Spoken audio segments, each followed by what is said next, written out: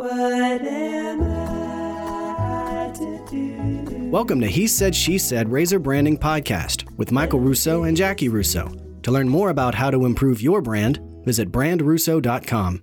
Joining us today with He Said, She Said Razor Branding Podcast is Kevin Maney, a journalist who's been covering tech and society for 30 years and the author of Play Bigger: How Pirates, Dreamers, and Innovators Create and Dominate Markets. Kevin is a partner at Category Design Advisors, where Kevin and his team guides leadership teams to help them define, develop, and ultimately dominate a new category of business.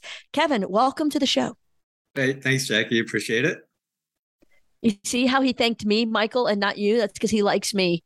You Well, not so much. Of course, he thinks I'm an idiot because we just did 15 minutes and I didn't record any of it. So, Yeah. Kevin, I apologize. We had all this great stuff in there, but we'll jump in again, and I appreciate your patience. We'll try to do it again. Fingers crossed that it's even better this time. So, Kevin, as I asked you, it was a rehearsal. exactly, it was just a test run. It didn't really count. As I asked you originally, walk us through, if you don't mind, that transition from journalist to design advisor and how exactly you did that. And then talk to us about creating categories, because it was fascinating the first time. I can't wait to hear it again. Okay. I'll get to bore you with my life story again. No, I love it. I was a journalist, and I was covering the technology industry going back to starting in the late 1980s, and covering the industry. Interviewed pretty much every big name that you could talk to, that you could think of, and I started writing books along the way, and worked for USA Today for a very long time. Wrote for Fortune, Wired, everybody else, and one of the books that I wrote, which came out in 2016, was this book called Play Bigger, and I co-authored that with these three other Silicon Valley veterans who had become startup coaches, and they already, going into the book, they already had some ideas that they were using when they talked to companies around the idea of category creation. And their kind of go-to thing was that in most markets today, most digital markets especially, but actually this is true throughout history, in any given market category, one company usually walks away with most of the economics of that category. And then there's maybe a number two player, and then a few stragglers at the back end. And you think about ride sharing, and you've got Uber with a huge market share and a huge presence, and Lyft as a number two. And then, in the US anyway, you could barely think of anybody else that's in that space. And you can go back to other things like, the Chrysler came out with a minivan in the 1980s and essentially defined and developed that category. And it's 50 years later, and the company still owns 50% of the share of the minivan market around the world, because that's the power of creating a category. So their point of view going into working on the book was, if you're running a company, if that's true, why wouldn't you reverse engineer that and say, why wouldn't you want to find a way to create and dominate, or at least come into and define and dominate a category, and be that category winner, because that's the one who takes away all the best wins, gets the most revenue, the most share, lures the best people. These people want to work for for the companies that are really changing things and driving a new category. And so in doing the book, we essentially tried to put together a methodology for how to think about that, and put it into practice, how to see a new market space, how to define it, set the rules for it, and ultimately take it to the world and win that category. At least, there's no guarantees, but at least increase the odds that you can win that category.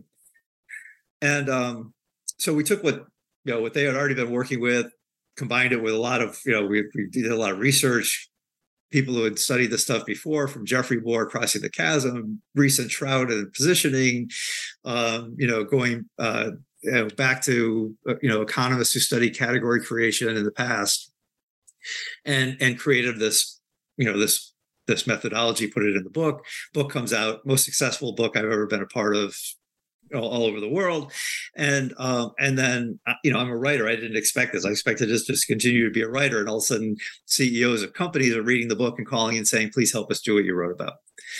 So that turned into creating a company or firm called Category Design Advisors.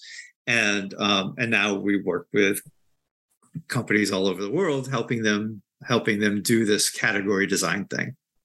That was a very good recap. Thank you. You're welcome. What I think, and I talked about this a little bit earlier, but when they come in, there's obviously you are either the category definer or the category challenger, right? And so, which one do you like working with the most? Which one is the most exciting in that space? Right. Well, I mentioned we kind of built this on the backs of others who have studied this stuff, and there was this economist named Paul Gawrowski, spelled Geroski, who wrote a book called The Evolution of New Markets. And every entrepreneur should read this book. It's kind of somewhat lost to history, crazily enough. But so Gawrowski studied all these market categories, used data, came up with a sort of elegant model of how they emerge over time. And what tends to happen is, on day one, some company or some person invents something that, is different and new to the world. And if that new market category is something that the world looks at and says, this is really important, this is something we need, but it's not quite done yet, other companies are going to pile into that category. And they're going to come in with all sorts of different versions, different solutions, different ways it works. And over time, and sometimes this is, 5, 6, 7 years into it, maybe even more. Ultimately, what happens is, and by the way, all this time that all these companies are trying all these different things, most buyers are sitting on the sideline. This is the classic early adopter time, right?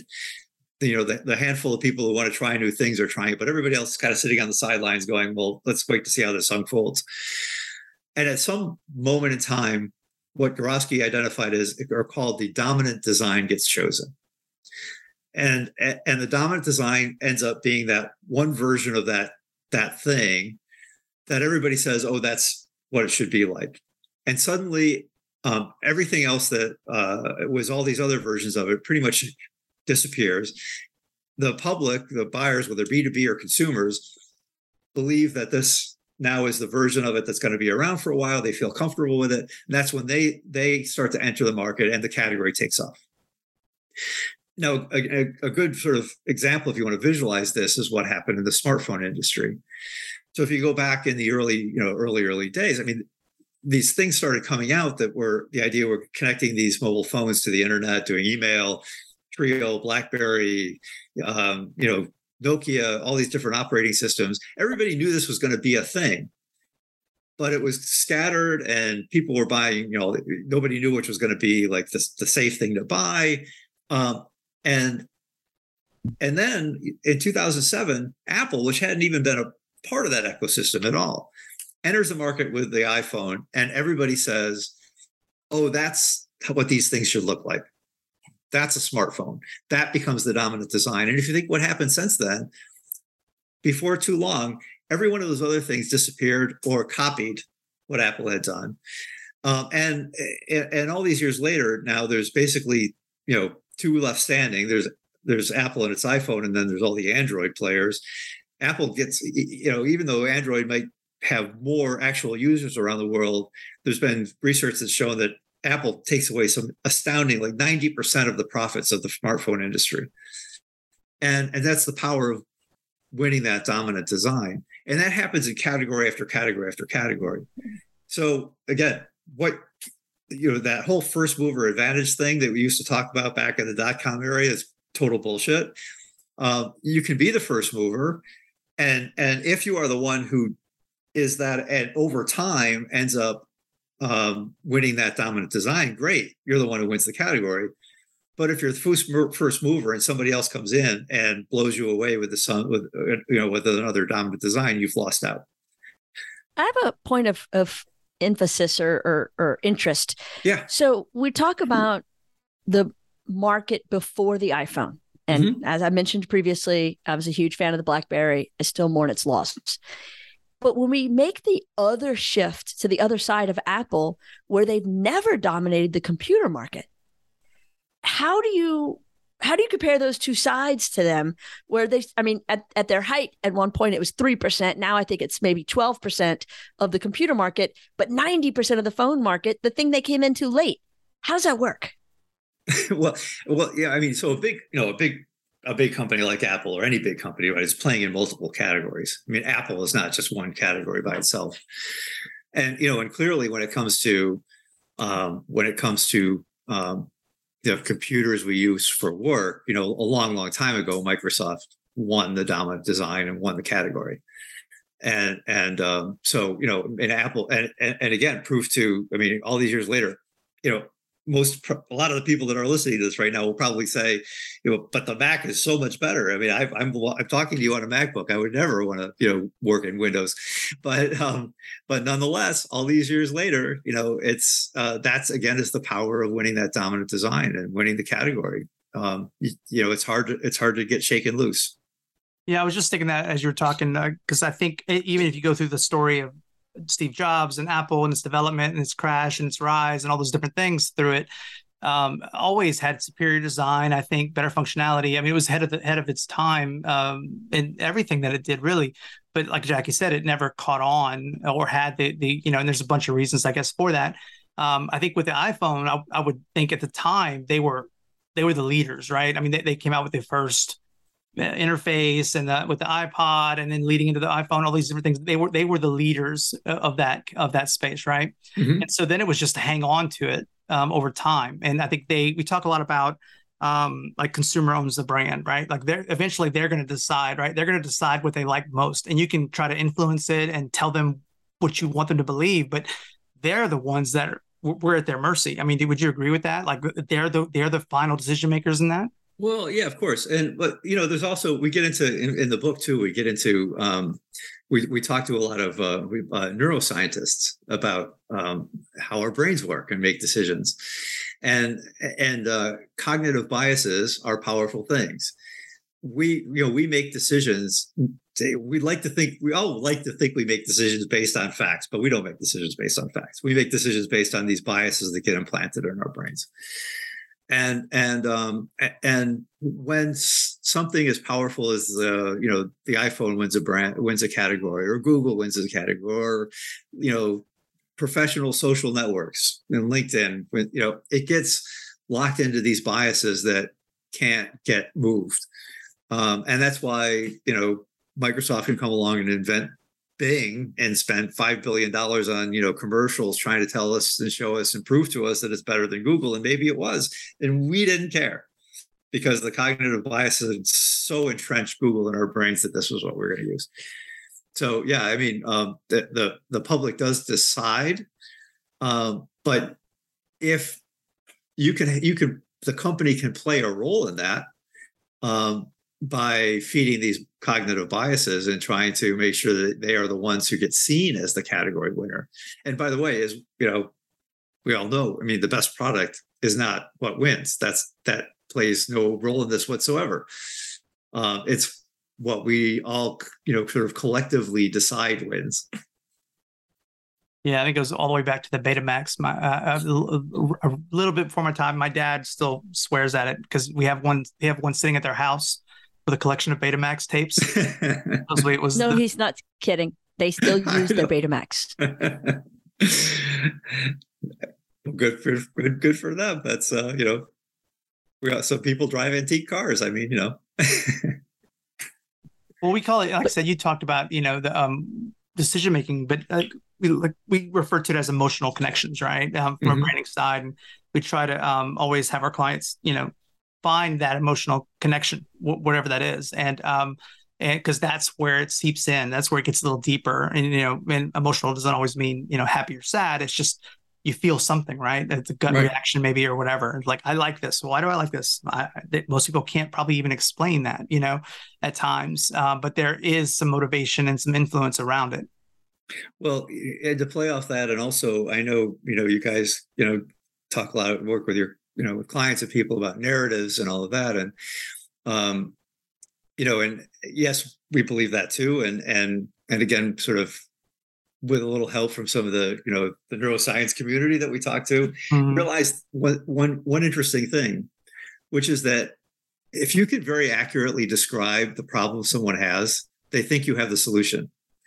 And so when we work with companies and we work with a story, and one of the things that we produce with a company, we want to get to this like 800 word story narrative that tells the story of why this category should exist and what it looks like and why this company is the one to do it. The whole first half of that story is about the problem. We want to get to the root of what the problem is that needs to be solved and describe it in a way that makes you feel like, oh my God, these people really understand. And then if you define the problem really well, defining the solution is easy because it's basically the reverse of the problem. And you get people nodding their heads and going, all right, I need what you got. I do like that. And we there's who is it, Jackie, the story brand guy? Donald Miller. Donald Miller. I don't know if you read his stuff or not, but we have clients that have come to us and they were like, hey, I read the Don Miller thing. And he has this method of story brand, he calls it, but he basically outlines the step-by-step process where you fill out these answers, and it's kind of a do-it-yourself, marketing kit for businesses. And it does make sense. I think it's a little too programmed at times. It ends up being kind of artificial, like you're forcing square pegs in round holes. Mm-hmm. But he does start with that as like, making your client the hero, describing their problem, finding out where the villain is what he calls it in the story, which I think is interesting. And everybody's got that hurdle or that problem or that's something, and solving the problem is you don't normally equate that to marketing or advertising or branding, but I think that's part of it is establishing that trust with somebody, It is, yeah. And in fact, interesting, like you said about the villain, we actually, when we write that story, we try to, we try to name the villain, like give the problem like a 2-word name so that it becomes a shorthand, and then it's easy to refer back to it, kind of capture the whole problem in that little phrase. I like that. And I was looking at your bio sheet as well. They said you had one of the topics was CEO storytelling, make it a narrative. What? How does that fall into what you do, or is that just a specialty niche kind of thing that you? No, it's part of this. I mean, it's kind of what I just described. So if we go work with a company, we literally have a day-long workshop that focuses mostly on what the problem is. What's the problem to solve? And we have we apply this formula that we've come up with.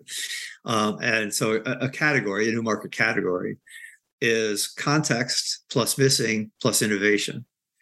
So to explain that, the context is what's changing. What's new in the world? The pandemic makes everybody start working from home, or new technologies get invented that create a whole new ecosystem that can be used to solve a problem in a way that never was solved before. Just generally speaking, what's the context around the people you want to address that's changing?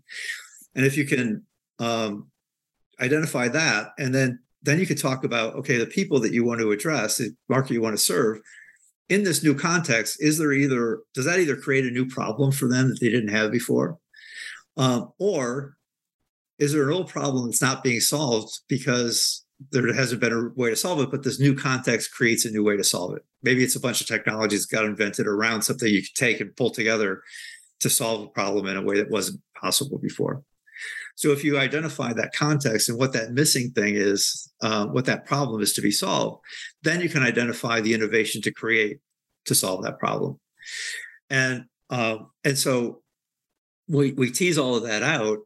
And then the next step is literally to write that narrative, to write the story that says, that paints that picture of what's the context, what's the problem to be solved, what's the innovation that's going to solve it, and tell that story in a very compelling way, so anybody could understand it and believe that this is something that needs to exist in the world. So that's kind of the heart and soul of our approach to this. And once you get that story down, and you have language, you have words, you have labels you put on things. That's all part of the story. Then the story can inform what the brand's going to look like. The story can inform what the marketing messages are going to look like. We even say, like, you should take that story and use it in your job descriptions when you go to hire. And you should give it to your product team, because now the story is informing them on what kind of product they should build. So it's a very powerful way to plant a flag for a company and say, this is what we're all about and this is where we're going. Mm-hmm. If there was, when someone comes to you, let's say you have somebody who's considering, hey, I want to go into this new category. Is there a checklist that you kind of go through and say, to where you kind of ward them off and say, look, this is not right for you. You're going to lose. Right away, this is not going to happen.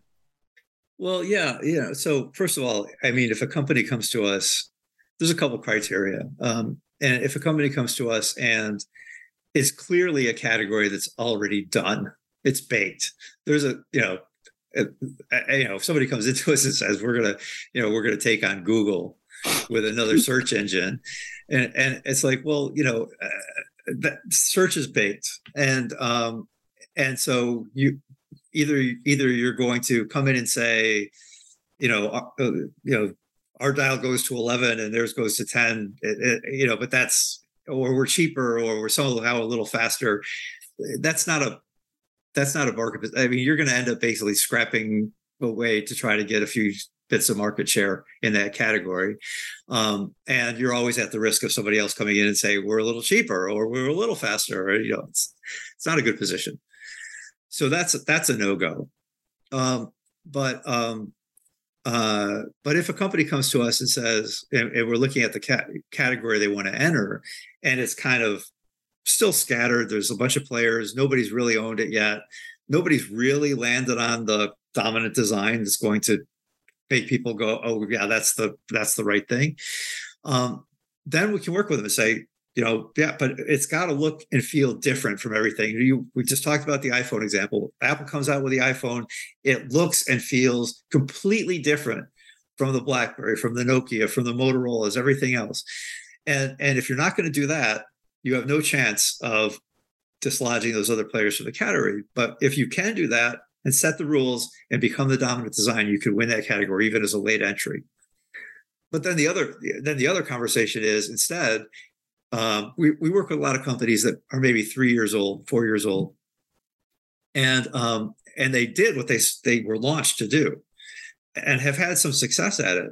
But they've kind of stuck at some spot, and they feel like they're getting thrown in with a bunch of other companies and a similar category that they want to be in.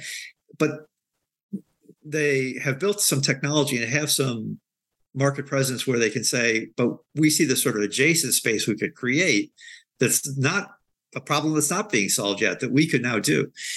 We'll help them make that shift from being seen as in a crowded category to moving adjacently to something they can call their own, and try to define and win over time and get out of that crowd. So those are some of the different ways that we'll approach things, as depending on what's going on at that particular company. What about money? Like Jackie's family, that she's used it before, where you money whip something, where you just throw money at it instead of actually putting the time in. Can somebody buy their way into a category if by outspending someone else? I'm sure that's happened where somebody has said, hey, I'm gonna try to buy my way in through marketing, through the space itself. Does that work, or is that destined to fail because the true winner is going to eventually find its way? There may be rare cases where it's worked, but for the most part, you're going to spend a lot of money and take some market share, but you're not going to dislodge that, that category winner. I wrote a blog post that we put up just not very long ago about the hard seltzer category, which, if you think about it, like 5-6 years ago, there was no such thing, basically, right? And now you walk into any supermarket and there's literally, a category, a shelf space for hard seltzer. And White Claw was the brand that essentially created the category. And so some little company that was based out of Vancouver, I believe, if I remember this right. And And after it took off, all these big guys, Anheuser-Busch and, these other big food giants started to enter the market. Of course, they probably spent tons more money than White Claw ever spent. But at this point in time, White Claw still has 50% of the market.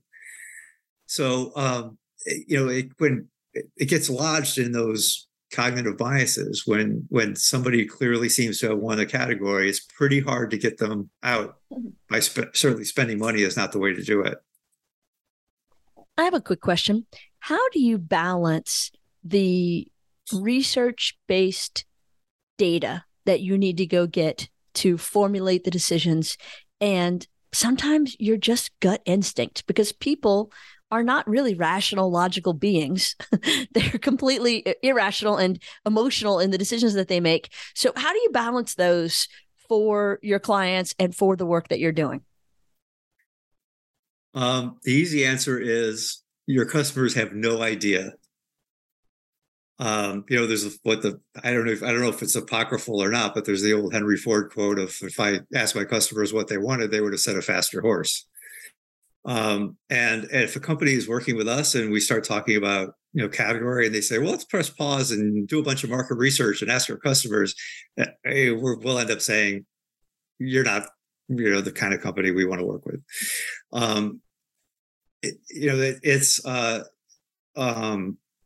The public has to be led, and it has to be led by people who have interesting new ideas about how to solve a problem that hasn't been solved yet.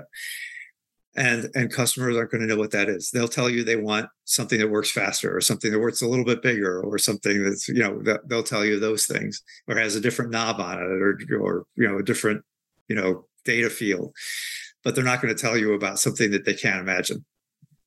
Kevin, you just hit the nail on the head. Michael not only wrote it down, but he circled it. He was so excited by that. The public has to be led. That's what he wrote down, isn't it, Michael? Exactly what I wrote down. I knew it. I knew it. 24 years of partnership. I know what he's thinking. No, and we got off a call, a couple of days ago where it was, those situations, and we're in a much, we're not jumping into. We're a small mid-sized agency, and we have regional and some national clients, but generally we aren't going up against the White Claws of the world or the Ubers or the Apples. That's kind of. Plus, we're B2B, so we don't have that name recognition with our clients. Yeah, but a lot of them face the same challenges in their own space. Whether it's local, regional, or national.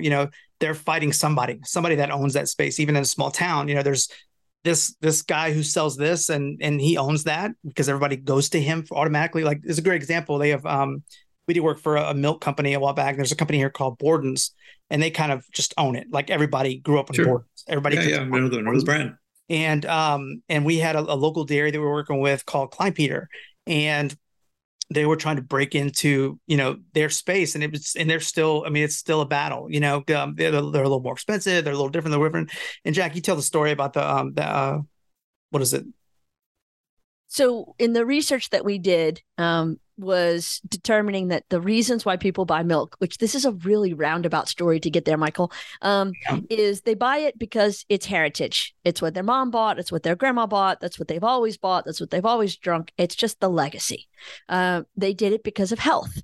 It's organic. It's nicer. It's more expensive. It's better. I'm using air quotes. Or it's the store brand. It's the cheapest thing.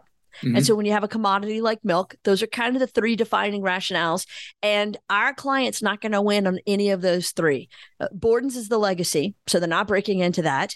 The store brand is half the price of our client. They're not going to get that category. And they are the same or more expensive than the organic, and they're not organic. So we kind of are faced with the choice of figuring out a solution to the problem or telling them they're screwed. But we're a young business, and we don't tell clients no. So we need to find a way to keep the business. And I think what we came up with, which ended up working with them, they were able to capture 18% of the market in about 6 months, worked really well, but it was creating a category. It was not nearly the level of which you do it, because this was just one small baby market with just a couple of milks, but it worked for them. And so we created this whole campaign around Kleinpeter Kids. And it was about really not the milk at all, but the kids and celebrating kids. And so they had to excel, middle schoolers, in arts, athletics, academics, activism. And so each school would nominate the kids who excel in those areas, and we would tell their story to the community through the Klein Peter channels. Mm-hmm. And that was it. And people bought Klein Peter milk. Yeah, Well, and it's just like I said, every I find this conversation fascinating because I think about it all the time, and we're heavily into the mindset of branding, and why do people do things, and how do we motivate their behavior? And sometimes you run up against something like you said. I love that though. They have to be led. It's like sometimes people sit in the back and wait for they're wanting to follow, and well, they have a cat on their thing. Should we have a cat? They're following and they're not ready to jump in and say, I'm going to be the thought leader in this, and I'm going to define, because I have total belief in what I'm doing here, and I don't know, just like I said, you need to jump in there and to want to play that game. You have to have the right skin on for it, Right. Well, and I want to say the caveat here, which is that there are a lot of perfectly good, successful businesses that are stuck in somebody else's category and taking some market share. Mm-hmm.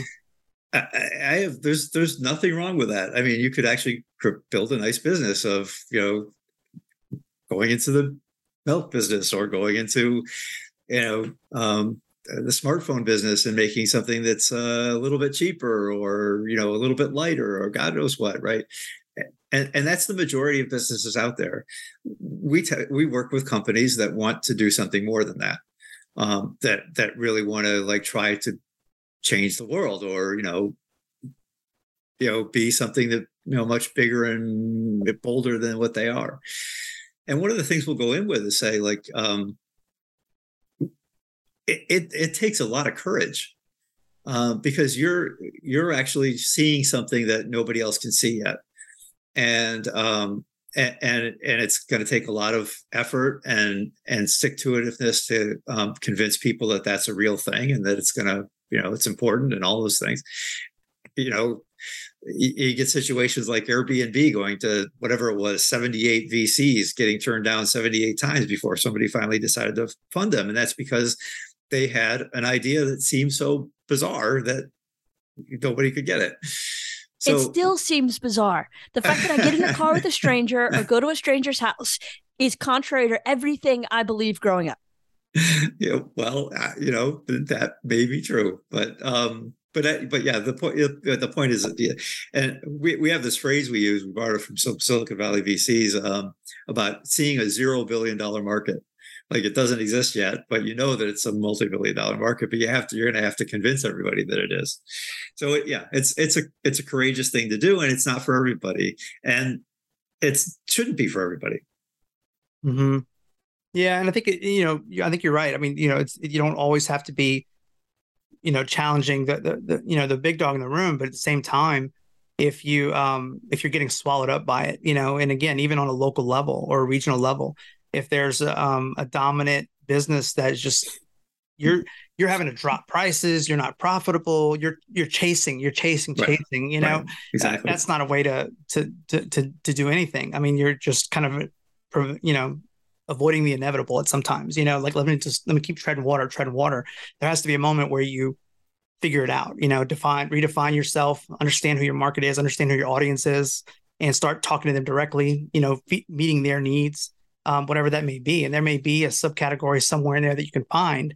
But I think a lot of people, if they're always looking at the guy down the road and they're trying to keep up with them, it's like, don't be them. Sometimes you got to be you, Yeah. And, and winning a category doesn't necessarily mean you're going after a global market. And as you're talking about with some of your clients, I mean, there are regional category winners, niche category winners that are aiming at a very narrow market, but clearly stand out and have one. I mean, think of you could think of tons of probably neighborhoods, for instance, where some real estate agent has become the go-to person. They are the category winner as a real estate agent in some 10-mile square area, and they make an enormous living doing that. And that's a brilliant, thing to do. And of course, in those situations, everybody else who comes in and says, I want to be a real estate agent in the neighborhood is going to have to like scrapping for the, market share that leader doesn't have. And that happens in lots of it doesn't have to be that you're trying to be, the next Uber. How do you guys deal with, I know we're getting close to time here, but what is the influencer model right now that's really prevalent in real? I mean, they're TikTok or Instagram, where they're having a voice in this conversation, because of millions of followers. They can really tilt the conversation sometimes, I think, if it's done properly. Do y'all consider that? Is that part of your process or plan to consider that? Or is that just, you think it's just in passing right now? Well, it's a lever to pull. And we're not a marketing agency, for instance. And marketing happens a little downstream from category design, because category design is really about a strategy, a company strategy. But it certainly has a very big influence and informs marketing and sales and messaging and all of that on the, downstream from that. But I would be the last person to say that we're like brilliant marketing minds, because we're not. But we have handed off two brilliant marketing minds who have taken the category work and pulled those different levers. And they've, everything from influencers to advertising to thought leadership to, everybody has a different way of doing it. We talked about hard seltzer and White Claw earlier, and the whole reason that category took off and that White Claw got out ahead of everybody was because of a YouTube influencer. This YouTube comedian posted a video, about the White Claw summer or something like that, and it went viral, and suddenly that stuck in everybody's heads about that was this new cool thing. Interesting. It's amazing. People are fascinating to me. Just the way that we think, the way that we do, and this kind of place where buyers who think they're happy, but then some creator develops something new that's better, and then how it becomes aware and spreads. The whole thing, I'm fascinated by our business every day. Yeah. And me too. To go back to, so here we talked about Paul Gorosky, the economist who studied categories and came up with this elegant model and ran all this data and everything, and came up with that idea of the dominant design. And he says right there in the book, I have no idea how the dominant design happens. In some cases it's a YouTube comedian making a video. In some cases it's some big government contract takes something over the edge. In many cases, it's just somehow massive psychology has decided that this is the thing to use. It's, he even admitted there's no one way that this happens. Surprised you don't have that book. Jackie has a massive marketing and advertising book collection to her name. You don't have his? I don't yet, but I ordered it right before we started. Yeah, it just hasn't come in yet. I'm waiting for Amazon to knock on my door. Don't call me out like that. I was curious. Usually she's pulling up reference books as we go. So, and usually I read it beforehand. But again, I don't know why I haven't got my delivery yet. So it's en route. Kevin, I want to thank you for being with us, though. It was sorry for the troubles earlier, but I appreciate you sticking with us through the end. We always enjoy talking to people that are smarter than us, and you definitely qualify. So it was very educational. So thank you very much. Yeah, Michael, Jackie, thanks for having me on. I really appreciate it. Kevin, it was a pleasure. And to everyone listening, thank you for your time and attention. And I'm sure that you learned something from Kevin, just like we did. And if you stuck through our technical challenges, we appreciate you even more. Thank y'all so much. And as always, thanks for being a part of He Said, She Said, Razor Branding Podcast.